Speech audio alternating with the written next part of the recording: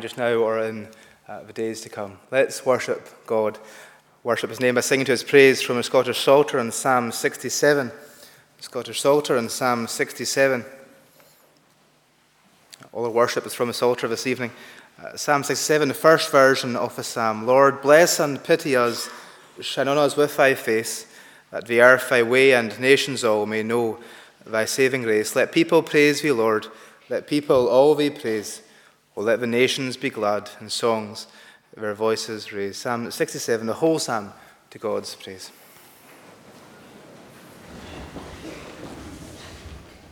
Lord, bless and pity us, shine on us with thy face, that the earth thy way, and nations all may know thy saving grace.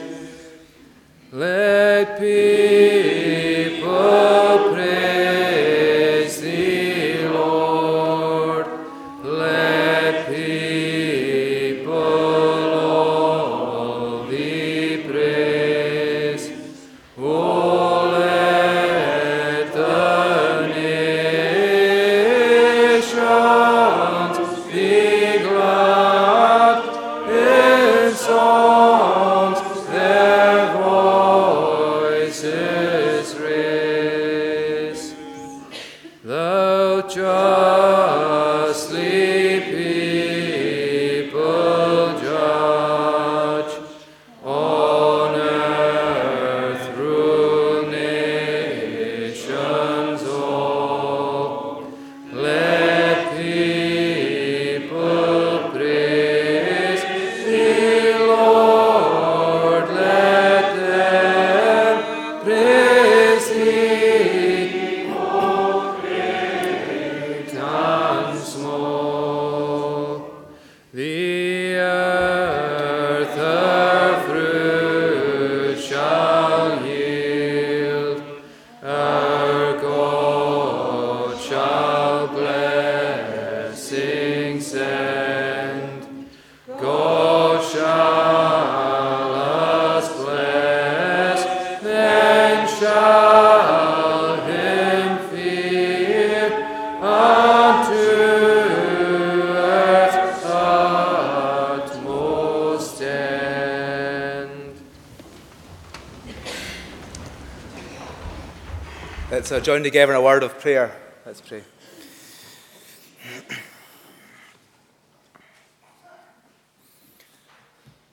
Lord God, we come before you again this evening. I give you praise, the privilege we have of being in this place, gathered together. Gathered together not out of habit, not out of sheer pattern of our weekly schedule, Lord. We're here to worship you. We're here to glorify and to praise your name. Help us for a short time together this evening to know that you are here with us, and your presence is very much present, not because of anything special of this building, not because of anything special in us, Lord, but your presence is here because your word tells us that you have made your home in and with your people. You have chosen to dwell in your people, to make your home in us, to work through us. And because we're here this evening as your people, and you are here with us, we're here just now before the presence of you, the holy God, the only one who is the only truly living God. You deserve all power, all praises, all glory. The one who is holy, holy, holy. And this very moment, this very evening, as we gather together, we admit and we confess that we are creatures made from the dust.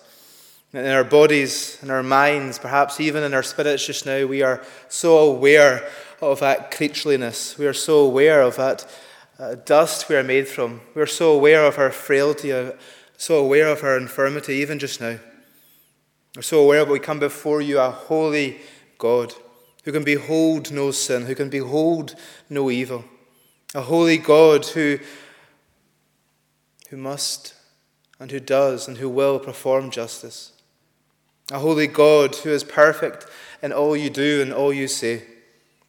A holy God who right now sustains all of your creation. That nothing is beyond your power, and nothing is beyond your understanding. You are the God who, your word tells us, who not only created, but also as it were, named and numbered the very stars of heaven. Your word also tells us that this evening you are the God who has numbered the very hairs on the heads of your people. Yes, you are great and lifted up. Yes, you are highly exalted. Yes, you are worthy of honor and praise for all eternity. But out of your love, out of your care, out of your mercy, you have, in the person of your Son, you have made yourself knowable to your people. But you, out of your glory, out of your love, you, for your own glory, you, Lord, for the sake of your Son having a people for his own possession, you, out of love for your people, so we would have a Saviour and a means of access to you, that you sent your Son, that you showed in so many glorious ways you're a God who is willing to come down to our level. Help us never to grow tired or to grow weary of a wonder that we have a Saviour who's at your right hand, a Saviour who stepped down, to come down for the eternal glory of heaven, the eternal glory of his name, his person being praised by the angelic host for all eternity. He stepped down from that privileged position, born into this world, made like us in all ways apart from sin, who felt every emotion we feel, who saw and who experienced the full reality of being one of his creatures, who saw the destruction and the pain and the misery that sin brought into his created world, who lived every day, stepping closer and closer to his death on the cross, knowing what it was he was heading towards, knowing he would hang on that cross out of obedience to the Father, out of love for his people, for the joy that was set before him. He endured that for us as his people. Lord, help us not to lose sight of the glory and the beauty and the wonder of that. Help us not to grow tired of meeting together as brothers and sisters to think on these things. We do pray for this gathering, for this fellowship, the brothers and sisters gathered here this evening. We thank you for them. We ask you bless them. Bless us as we come around your word just now, to lay aside the various many anxieties and worries and concerns, the burdens that we have outside this place. For a short time, Lord, to listen to your word, to listen to you as you speak to us through it. We pray for those here this evening who are yours, who know you and who love you. We ask, Lord, you would open our ears and open our hearts. Help this evening to be an evening of blessing for us. Help this day to be a day where we have spent time together, time around your word. We would leave this place having grown in our love and in our knowledge of you. We pray also for those here this evening who are yours, but who, for whatever reason, are feeling far away from you. Those who have wandered or those who feel as if they are wandering. Lord, we ask you would bring them back to yourself. You would show them that you have not changed, that you have not moved. We pray for those who long to be here, brothers and sisters who would wish nothing more than to gather together with their fellow saints, but who, through reasons of age and infirmity and for other various reasons, cannot gather as often as they wish. Lord, we ask you to be with them. They're alongside them, and if it's your will, Lord, you would afford them even just now a certain special sense of your presence with them, that they would know that we are praying for them. We pray for those who mourn, even those who mourn of recent in this congregation, Lord. You know their exact situations. You know the exact pain they're in. Lord, you alone can come alongside and comfort them. Your Holy Spirit. He alone is the ultimate comforter. We ask you give us wisdom as we seek to comfort them. Help us in ways practical to be of assistance. Help us to spiritually and practically and in love to come alongside those who are mourning just now. Pray for those also who are mourning perhaps of a death of many months, indeed many years ago. As anniversaries come and go, Lord, at this time of year, we pray for them, that you be with them also. We pray, Lord, for those here this evening who don't wish to be here. Those here this evening who perhaps are being taken out by a loved one, by a wife, by a husband, who are here just to tick off a box for the week. Lord, first of all, we thank you for them. We thank you they are here. We thank you they find themselves in this place hearing your word. We ask that even this evening, even though they have no desire to be here, that you would, through your word, impact them. Through your word, you would open their eyes. You would turn their heart of stone to a heart of flesh. Likewise, we pray for those who have no interest in this place, for those who have no idea and no care for you or for your word. We pray even for those who we love, those who we care for deeply, those who are our family members and our friends, our colleagues and our neighbours, those who we long to know you, those who we long to see transformed, those who, as it stands, are facing a lost eternity. Lord, we ask you would use us as bold witnesses, gentle, loving, careful. Give us opportunity, we ask, to share the gospel with those around us who desperately need to hear it. Lord, forgive us for the many times that we shy away from sharing the gospel. The many times we find ourselves lost for words. And to our shame, we find ourselves embarrassed, if we're honest. Embarrassed as how we say things or how we do things. Lord, give us, we ask, wisdom. Give us, we ask, Lord, opportunity. Help us to be zealous with that true zealousness as we seek to share the gospel to those who need to hear it. Lord, help us this evening to find our minds and our hearts focused on your word. Lord, bless this congregation. Bless all that goes on in this place. Bless your word that goes out from this place day after day and week after week. We pray especially just now for your pastor here, Lord. We do pray, Lord, for Reverend McKeever. We thank you for him. We pray, Lord, you be his strength just now as he, Lord, recovers from the illness. Lord, you be with him and help him. We do pray for this congregation as a whole, as they find themselves in the process of looking to have one to serve alongside Reverend McKeever as their assistant minister. Lord, we ask for wisdom for the congregation, wisdom for those involved in the process. And also, I do pray, Lord, for the one whom they have in mind. Thank you for him and thank you for his ministry. Pray for him and pray for his family in the days and weeks, indeed perhaps even months to come.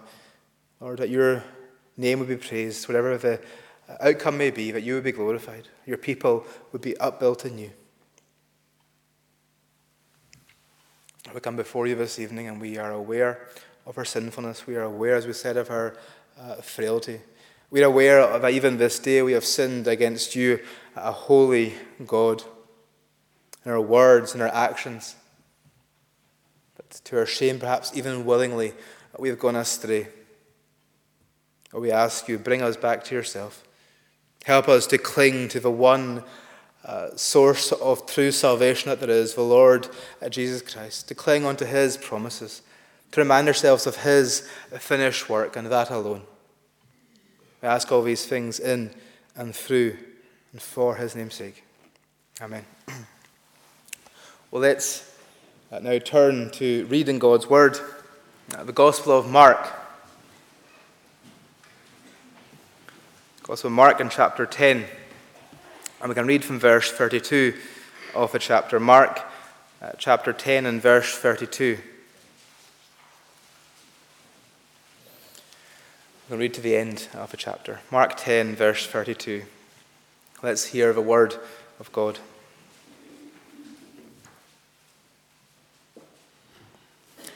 And they were on the road going up to Jerusalem, and Jesus was walking ahead of them. And they were amazed, and those who followed were afraid.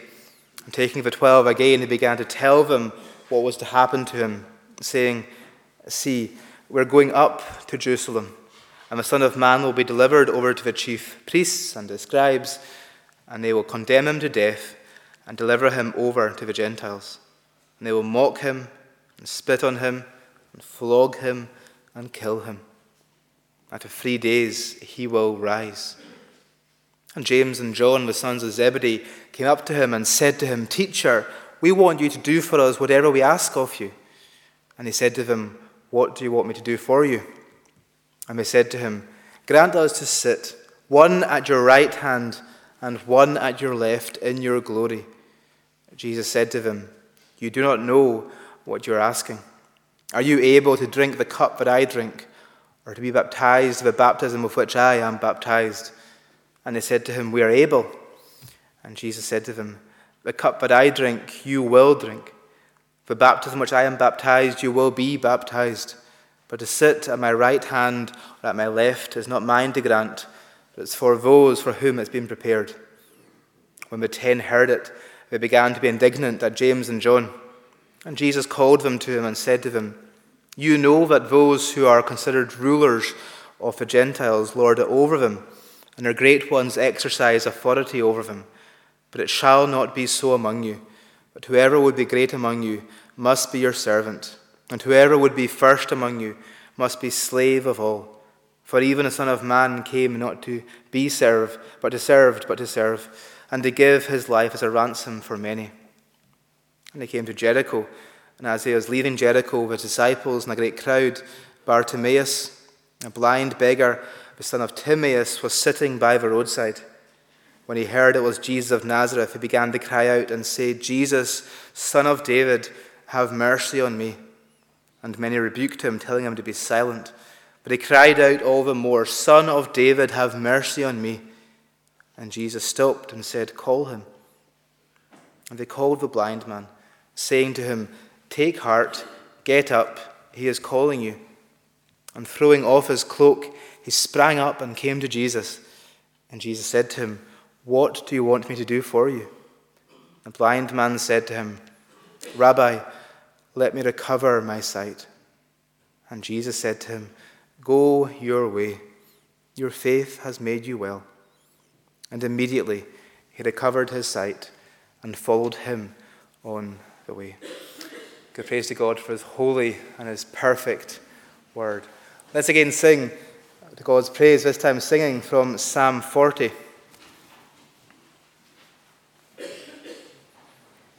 Psalm 40, these great words, of course, of salvation. Psalm 40, we can sing verses 1 down to verse 5. "I waited for the Lord my God, and patiently did bear. At length to me did incline my voice and cried to hear. He took me from a fearful pit, and from the miry clay. On a rock he set my feet, establishing my way." Psalm 40, verses 1 to 5, to God's praise.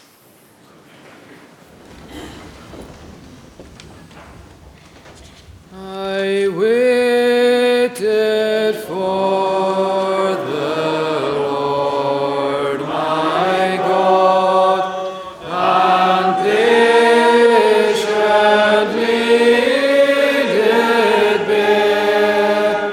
At length to me he did incline my voice and cry to hear.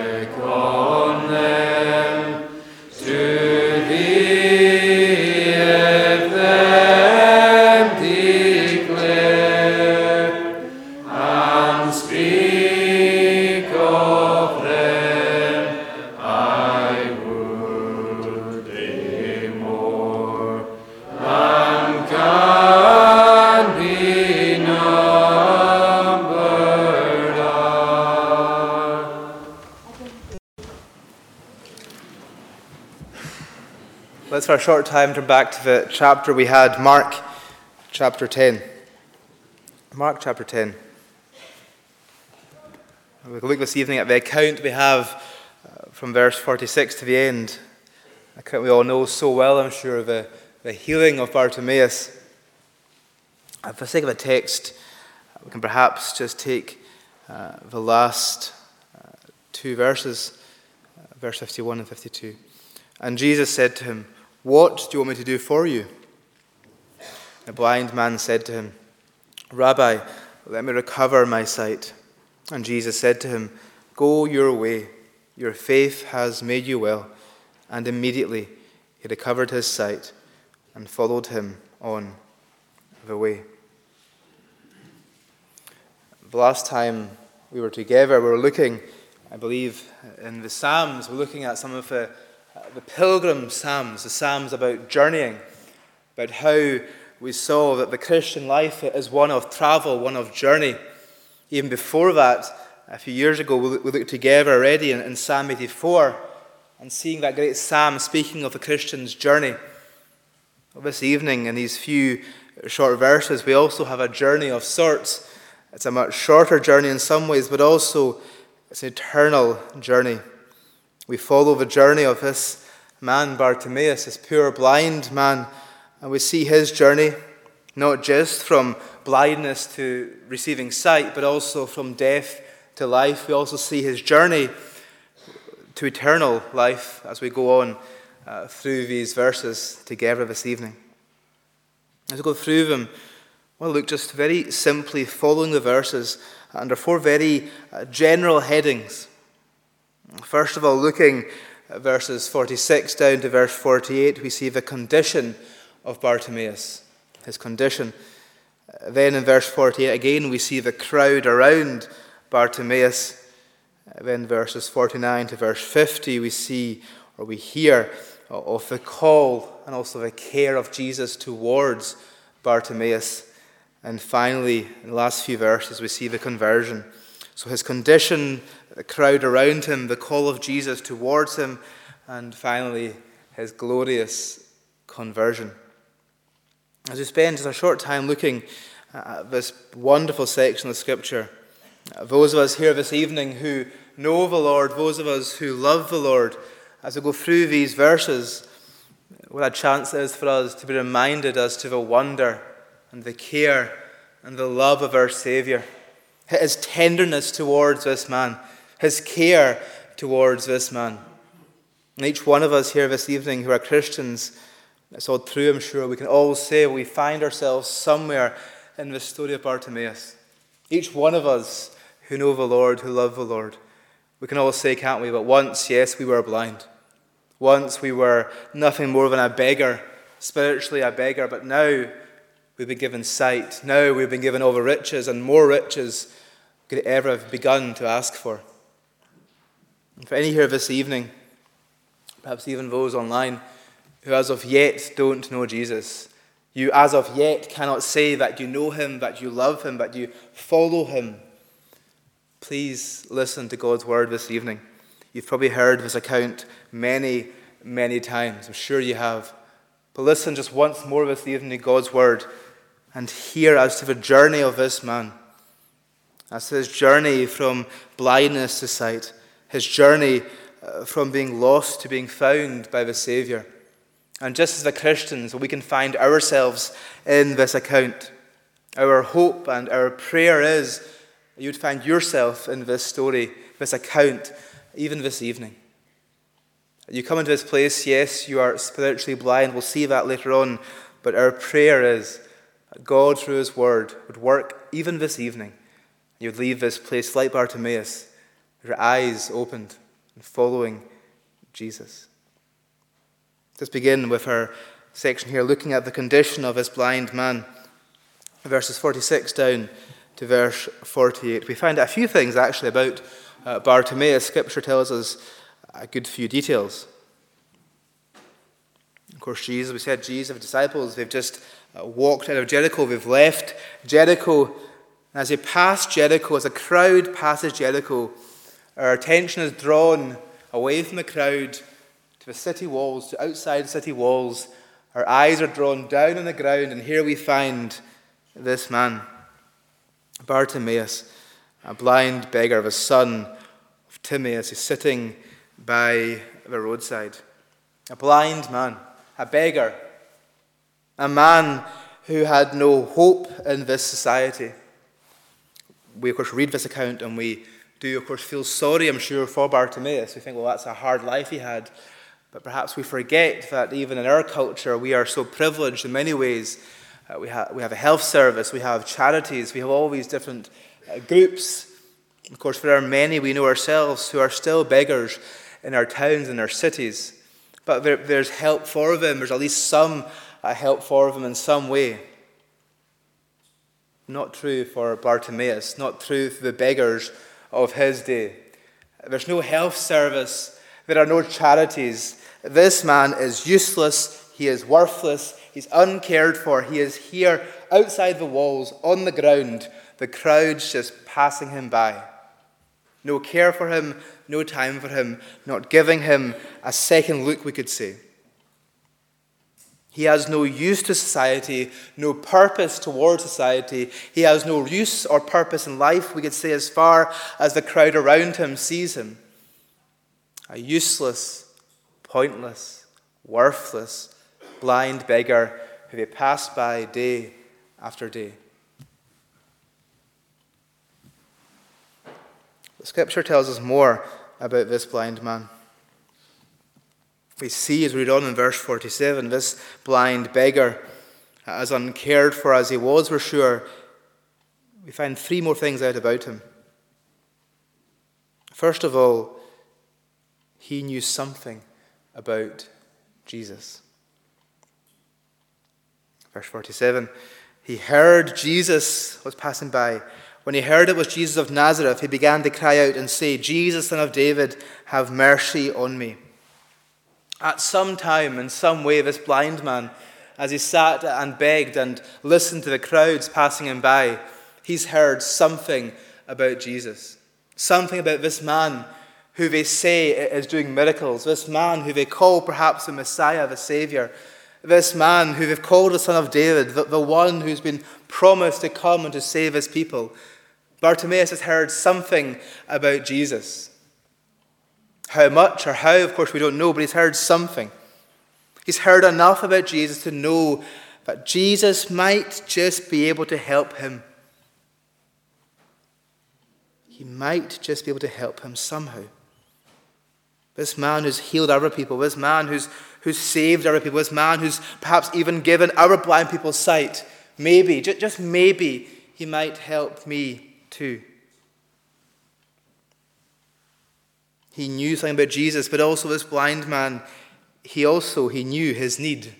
We'll see that more later on. He knew he needed help. He knew that no one and nothing else could help him, and he knew he needed Jesus to stop.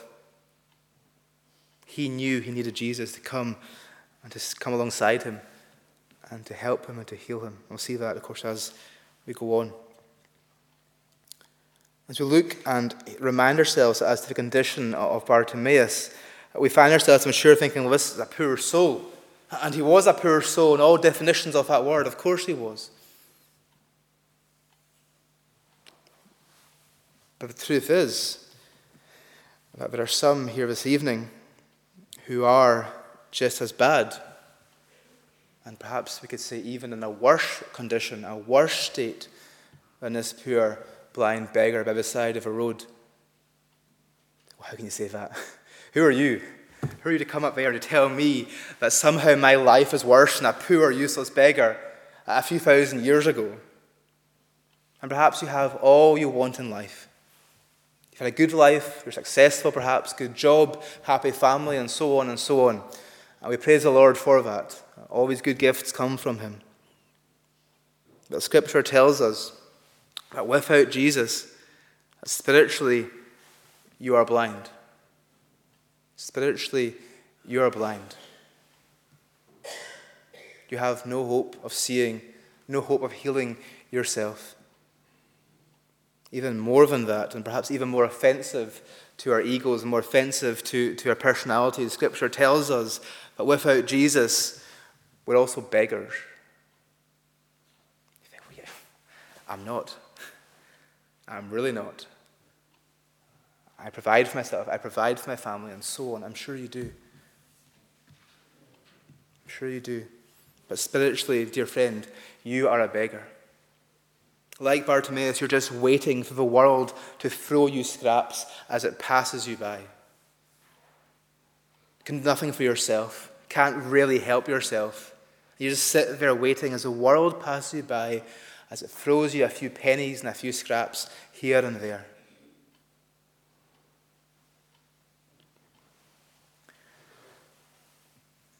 But it's perhaps even worse than that. There are some here, perhaps even this evening, and you're actually much, much worse than this poor blind beggar. Your situation is perhaps much more dire than his ever was. Because for all his infirmity, for all his many issues and problems, he knew his need. He knew his need. And more than that, he knew only Jesus could help him in that need. This poor blind beggar, for all the issues and problems he had, he knew he had to call out to Jesus to save him, to help him. If you're here this evening, and we love that you are, and we praise God that you are, and we love to see you with us, of course we do. Perhaps even those online, we praise God that you're listening in. If you're here or listening this evening, and if as of yet you have no interest in Jesus, if as of yet you can't say you've called out for him to save you, and you find yourself in a worse place than this man by the roadside, these few thousand years ago, these few thousand miles away, he knew his need. He knew Jesus alone could help him. Jesus alone could save him. So what happens? He hears Jesus is coming by. And Bartimaeus, we see in verse 48, what does he do? Well, in verse 47, we see he cries out, "Jesus, Son of David, have mercy on me." What happens? What happens the second Bartimaeus opens his mouth to call out to Jesus? In verse 48, "And many rebuked him, telling him to be silent." To be silent. We praise God for our Bible translations, and we have the blessing in our country of many, many good translations. And we trust these translations well. But there's something in this verse 48. The wording here is good, it's correct, of course it's correct, but it's much more strong. And even from a pulpit, perhaps, you'd be quite comfortable saying that the strength of the words of verse 48. The crowd rebuked him, telling him to be quiet, to be silent. It's sit down and shut up, Bartimaeus. Keep your mouth shut, is what we're saying. Stronger words being used here. Bartimaeus, sit down. Keep your mouth shut. Shush.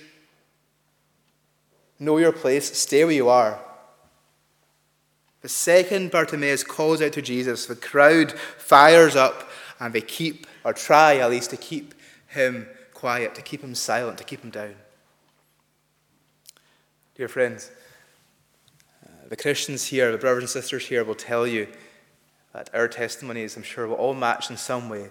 That the second we began to show a saving interest in Jesus, either the crowd around us or even ourselves internally, we find the opposition beginning straight away, don't we? Even as Christians, if we're honest. How many days have you woken up and had a good plan of praying and reading scripture?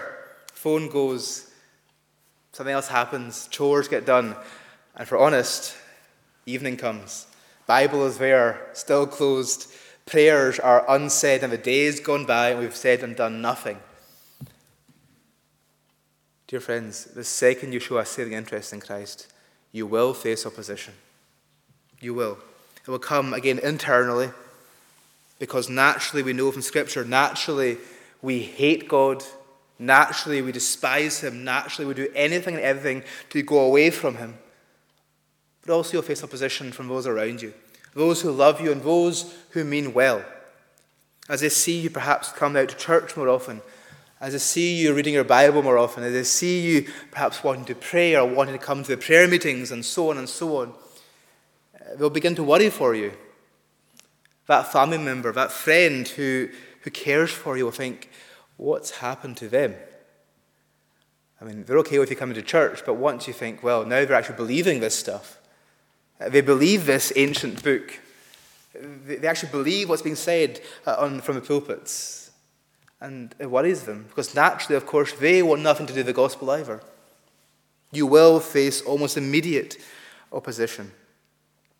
We give praise to God that in our culture, in our country, our opposition we face, it's not hardly ever violent, it's hardly ever vicious, but at times, and for some people that is the case. We know that sadly there are some who face awful opposition from family members and friends.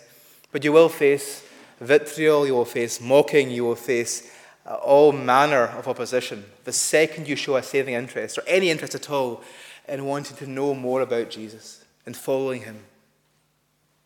If this evening you find yourself, even just now, wanting to know more, wanting to examine more, wanting to read more, wanting to find out more about who Jesus is, just be prepared for opposition. What happens here in the face of opposition? What happens? Once the crowd, in verse 48, tells Bartimaeus to keep his mouth shut and to sit down, does he follow them? Does he listen to them? What happens? Verse 48, the second half. He cried out all the more, "Son of David, have mercy on me." They tell him, Bartimaeus, shush, and he just shouts even louder. Dear friends, when the opposition begins to ring in your ears, don't give up. Don't give up. When the devil himself feels as if it's dragging you away from your Bibles and from prayer and from finding out more about who Jesus is, don't give up. Follow Bartimaeus. You just keep your ground and you cry out all the more towards Jesus.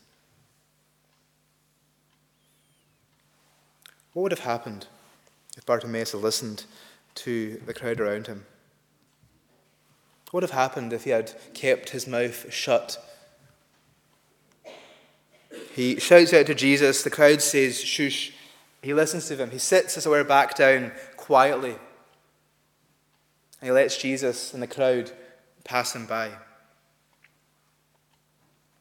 Well, we know from Scripture, and we, in fact, even read together in verse 32 onwards, in that section, that Jesus would not pass this way again. Simple as that. Jesus is heading, of course, slowly at this point towards the cross. Jesus would ever again pass by where Bartimaeus was. And if Bartimaeus had kept his mouth quiet, had sat down and said nothing, if he had listened to the crowd, Jesus would have, we see here quite literally, passed him by. His chance would have passed him by. He lived out the rest of his days as that blind beggar. Dear friends, the illustration here is clear, isn't it? It's not complicated. And you've heard this before. And we've said this before, even from this pulpit, I said it before, but we get so comfortable, don't we? We get so comfortable in our procedure, so comfortable in our process. We get so comfortable in our weekly patterns. Why does anyone stand up here? Why are we here? We're here because this is real. This is serious. The gospel is real. The gospel is for all who listen to it. But also the consequences of ignoring the gospel are real. Just like Bartimaeus, if you let this gospel chance pass you by, and we know this ourselves so well, and we see it in our own lives, I'm sure many of us have known this in our lives, of how quickly life can change. That one phone call, that one wrong turn on the road, and so on, and life is destroyed, and life is changed, and opportunity is gone. It's gone. Be like Bartimaeus. Be like Bartimaeus even this evening. What's keeping you away from calling out to Jesus just now? Genuinely, what is keeping you away? How do you answer that question, dear friends? Is it pride? Is it pride? Is it what others would say about you, think about you? And to our shame, that's often the case, isn't it? Is it perhaps you think you aren't good enough, aren't holy enough, aren't well versed enough in your scriptures, aren't living a good enough life? Dear friends, there are many who have gone before you who live a better life than you lived, who know their Bibles better than you know them, but who die not knowing Jesus. Be like Bartimaeus. Call out, even just now in your minds, call out. Take this chance as the Lord has given it to you once more this evening. He calls out, he ignores the crowd, and he calls out to Jesus. Don't be dismayed. Don't be disheartened as you face opposition. Cry out all the louder. So what happens? He calls out, he cries out. What do we see taking place? In verse 49. And Jesus stopped and said, call him. And Jesus stopped. Professor John Angus always reminded us in college that there's no wasted words in Scripture. How true that is. The start of verse 49 doesn't need to be there, really, does it? It doesn't add to the story, because it doesn't add to the account. Jesus stopped. But actually, of course, it does. It adds so much. Here we see Jesus, the Son of God. We read, of course, in verse 32, here he is, his mind on the cross, heading that way slowly. Every day it passes, he is one step closer to bearing on his shoulders the full wrath of all the sins of all his people. He is about to face a hell, a literal hell we can't begin to imagine. He's about to face an eternity worth of wrath poured out onto him for the sake of his people. All the time being mocked, all the time being derided, all the time living his everyday as fully man, fully God, but fully man, seeing the disaster that sin has created and caused in his created world. All that weight, all that pressure pushing down on our Saviour as he makes way to the cross. And he hears the cries and the calls of that one useless, pointless, worthless beggar who was sitting by the roadside. Jesus, Son of David, have mercy on me. Jesus, have mercy on me. Again, the words of Bartimaeus here, they're, the grammar of it is repeated. He's not crying out once, he's crying out again and again and again. Bartimaeus is crying out again and again and again. The eternal Son of God, our great and glorious Saviour, he stops. He stops to hear the cry of this man, a man who is worthless to the world, but who is not worthless to Jesus. Jesus stops to listen to. What happens then? Jesus stopped and said, call him. And they, that's the disciples and the followers of Jesus, and they called the blind man, saying to him, take heart, get up, he is calling you. Take heart, get up, he is calling you. Dear Christians, this is where we, again, find ourselves coming into this story, isn't it? This account. Here is the great and glorious privilege that we have as Christians. This is the duty that's given to us, isn't it? As those who follow Jesus, Jesus gives us this duty to tell those around us, to share with those around us the great, glorious gospel call of this verse. What is the gospel we share? What is the gospel we as Christians have been entrusted with? To tell those around us, take heart, get up, he is calling you. We can't save anyone. We know that. We can't save anyone. We could sit here and stand here and go through every sermon I could think of, and your minister could come back tomorrow and he can go through all his archive of sermons. We can go down the road and go through their archive and go through every church in the island. We can't save anyone. What is our job as Christians? It's to point them to someone who will save them, who can save them.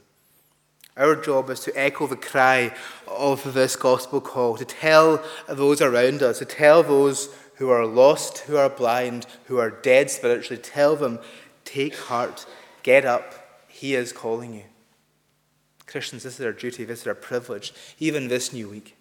What a joy it is for us. What a joy it should be for us, at least, that we as believers have this great gospel commission given to us. Not dependent on our experience, our ability, and so on and so on. Each one of us has been placed in our own mission field, haven't we? In your home, place of work, place of study perhaps, your neighbours, day by day, whatever your life looks like, that's where God has placed you to serve him, to take out this gospel call. Again, for those here this evening, this is the gospel call once more being said to you. Once more, this is it being shared to you. The words of Jesus to Bartimaeus are being repeated again this evening. And they're being said to you. Take heart, get up, he is calling you. Dear friends, as we said, we can't save you. If we could, we would. We would. We come and shake you and make you believe, make you cry to Jesus yourself. That doesn't work. The gospel call, that works because it's God's word. This is the call to you once more. If nothing else this evening, listen again to this. This is the gospel call to you as you search for meaning, search for purpose, search for answers. As you see that there's something else in life, surely there's more to life than I've experienced so far. Surely there's a reason and a purpose. Surely there's a way of salvation. The call of Jesus comes out to you and he says, take heart, get up, he is calling you. Dear friends, that's a call to you just now. Take heart, get up, he is calling you.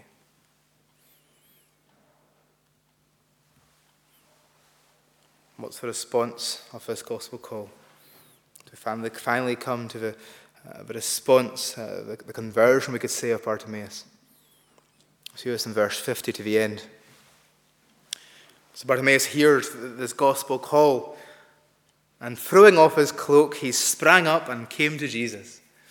Just the same way that the words we see in verse 48 to describe the rebuke and the vitriol of the crowd are quite carefully worded. Here we have the same again in verse 50. This throwing off and the springing up, it's strong words. That cloak is gone. He chucks it off him. He springs up. He's gone. The second he hears the call, Bartimaeus is somehow clawing his way towards where Jesus is, or being helped, we hope. Again, no wasted words in Scripture. Why are we told his cloak has been thrown off? Why do we care? Why is it important to us? What is his cloak? What was his cloak to him? It was his world, wasn't it? It was his world. It was all that he had was his cloak at this time. It was what he used to gather and to collect the scraps of food and the pennies and whatever else was thrown at him from the world. This cloak, which represented all that he once was, all that he once did, it's gone. It's thrown off. Bartimaeus is about to be cloaked, about to be covered by something much more glorious than his cloak. He's now about to be covered by the finished work, by the righteousness of a Saviour who has called him, who has shown love to him. And he springs up. He springs up, he makes his way straight to Jesus. The old life has been thrown off him. And then Jesus asks this most strange question. You could say, Jesus said to him, what do you want me to do for you? When Jesus knew what Bartimaeus needed. Of course he did. He knew that he was about to heal this blind man and give him life and give him sight. But still we see the care of Jesus. Jesus' respect for this man as a created creature. And he asks Bartimaeus, what will I do for you? What do you want me to do for you? The blind man says, Rabbi, let me recover my sight. Rabbi, let me recover my sight. Rabbi, let me see. Let me see. And this is the cry, isn't it? Every Christian here this evening, this has been our cry at some point. Rabbi, teacher, Jesus, open my eyes. Please open my eyes. The Christians here, as we once felt that darkness, and we once realized that we've been spending our whole life walking with our eyes shut, walking in darkness, and our cry one day was, Jesus, open my eyes, let me see. And we see the world, didn't we? We saw the world as it really was. We saw him as he really was. He opened our eyes, and we're no longer scared of him. He opened our eyes, and we're no longer have the weight of a burden of our sin hanging over us. He opened our eyes, and like Bartimaeus, we were able to spring up and go straight to him.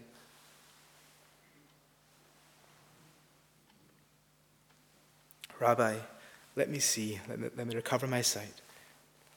And Jesus said to him, go your way, your faith has made you well. And immediately, he recovered his sight and followed him on the way. Dear friends, perhaps as Christians, and we do take blame for this as Christians, and we must as Christians take blame, we add to salvation. We add layers, and we add parts which Scripture does not give us. And we're wrong in doing that, and we know that, and we confess that. But salvation is expensive. It cost our Saviour all, we know that. But to receive salvation, if we receive it like Bartimaeus, doesn't require any great performance. There's no special ceremony, there's no song, no dance, no special handshake. What is required in salvation? To cry out to Christ for it. To cry to Jesus that he would save you, he would open your eyes. There's no performance here, there's no ceremony. Immediately he recovered his sight. Christ's ability, his power, his infinite wisdom and power and love and care is such. But this is the reality, isn't it? Immediately. You come this evening to Jesus and you genuinely cry out that he would save you and he open your eyes. This month, this week, this day, come and cry out that he would open your eyes. What does Bartimaeus bring? He brings nothing other than the knowledge that only Jesus can help him. You this evening have so much more biblical knowledge and understanding, I'm sure, than Bartimaeus had. Of course you do. You have a privilege of how many years in this building, how many years under the gospel. Take all that, be like Bartimaeus, and go straight to Jesus this evening. And ask Jesus the same thing that he asks. Rabbi, Lord, teacher, Jesus, let me see. Let me recover my sight.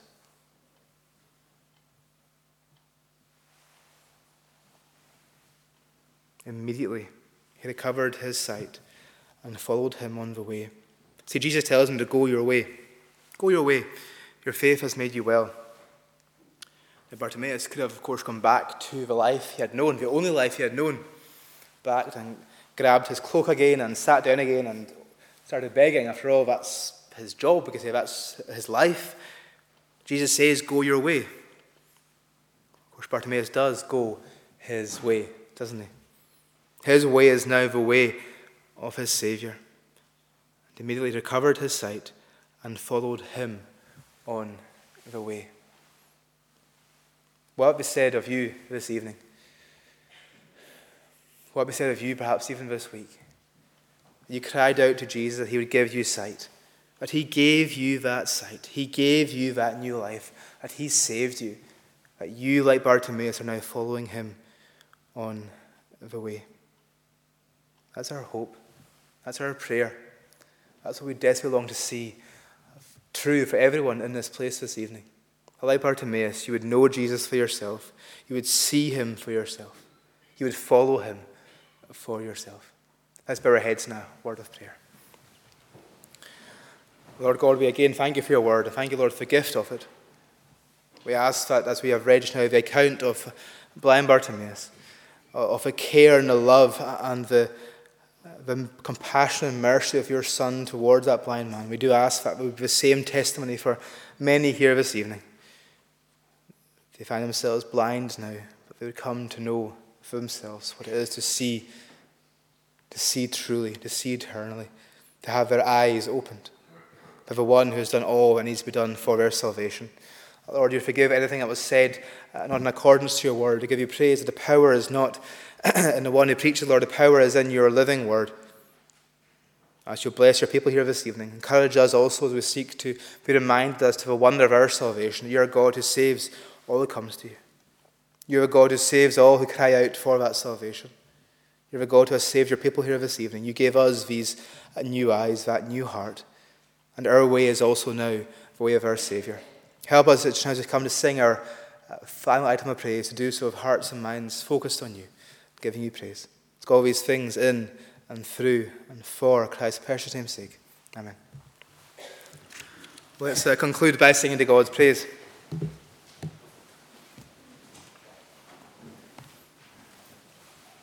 Sing one of the words, of course, is Psalm 46. Scottish Psalter and Psalm 46.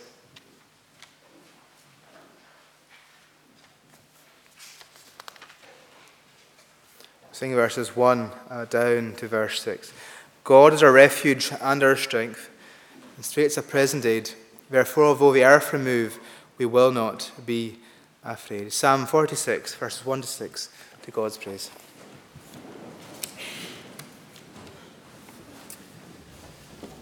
God is a refuge and a strength in straits of present aid. Therefore, although the earth remove,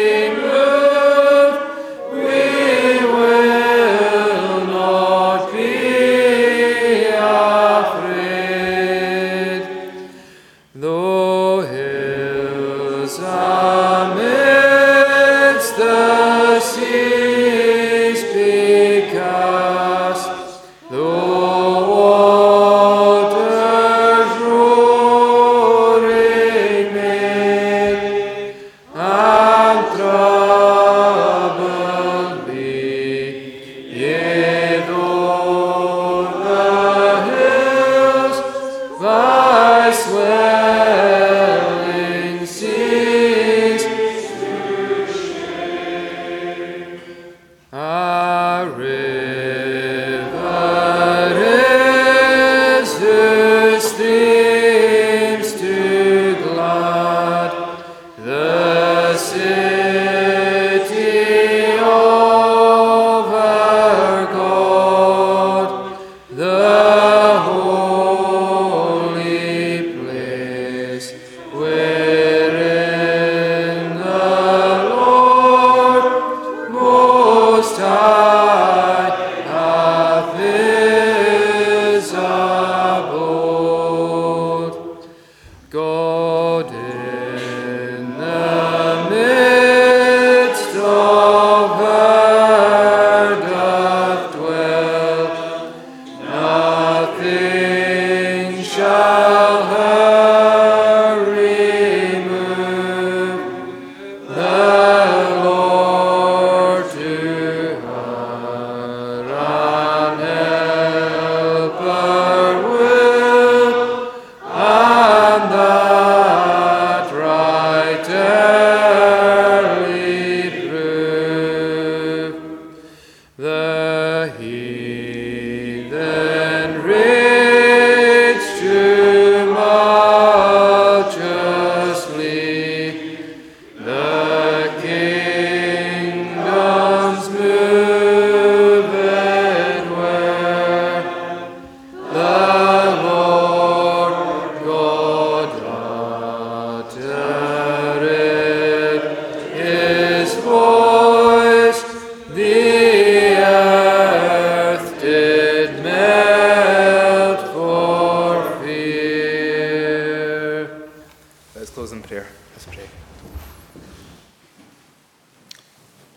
Lord, go before us, we ask, the rest of this evening. Lord, bless us and keep us. Help our eyes to be opened, Lord, to the glory and the wonder of who you are. The glory and wonder of salvation through the Lord Jesus Christ, the only Saviour. We ask this evening, and indeed this new week, this would be indeed a week of salvation for even some here this evening. That you would open their eyes and show them their need of Jesus. They call out to him, and like Bartimaeus, they would follow him in the way. Believe that, Lord, in your sovereign hands. We give you praise for that. Ask all these things in and through and for Christ's precious name's sake. Amen.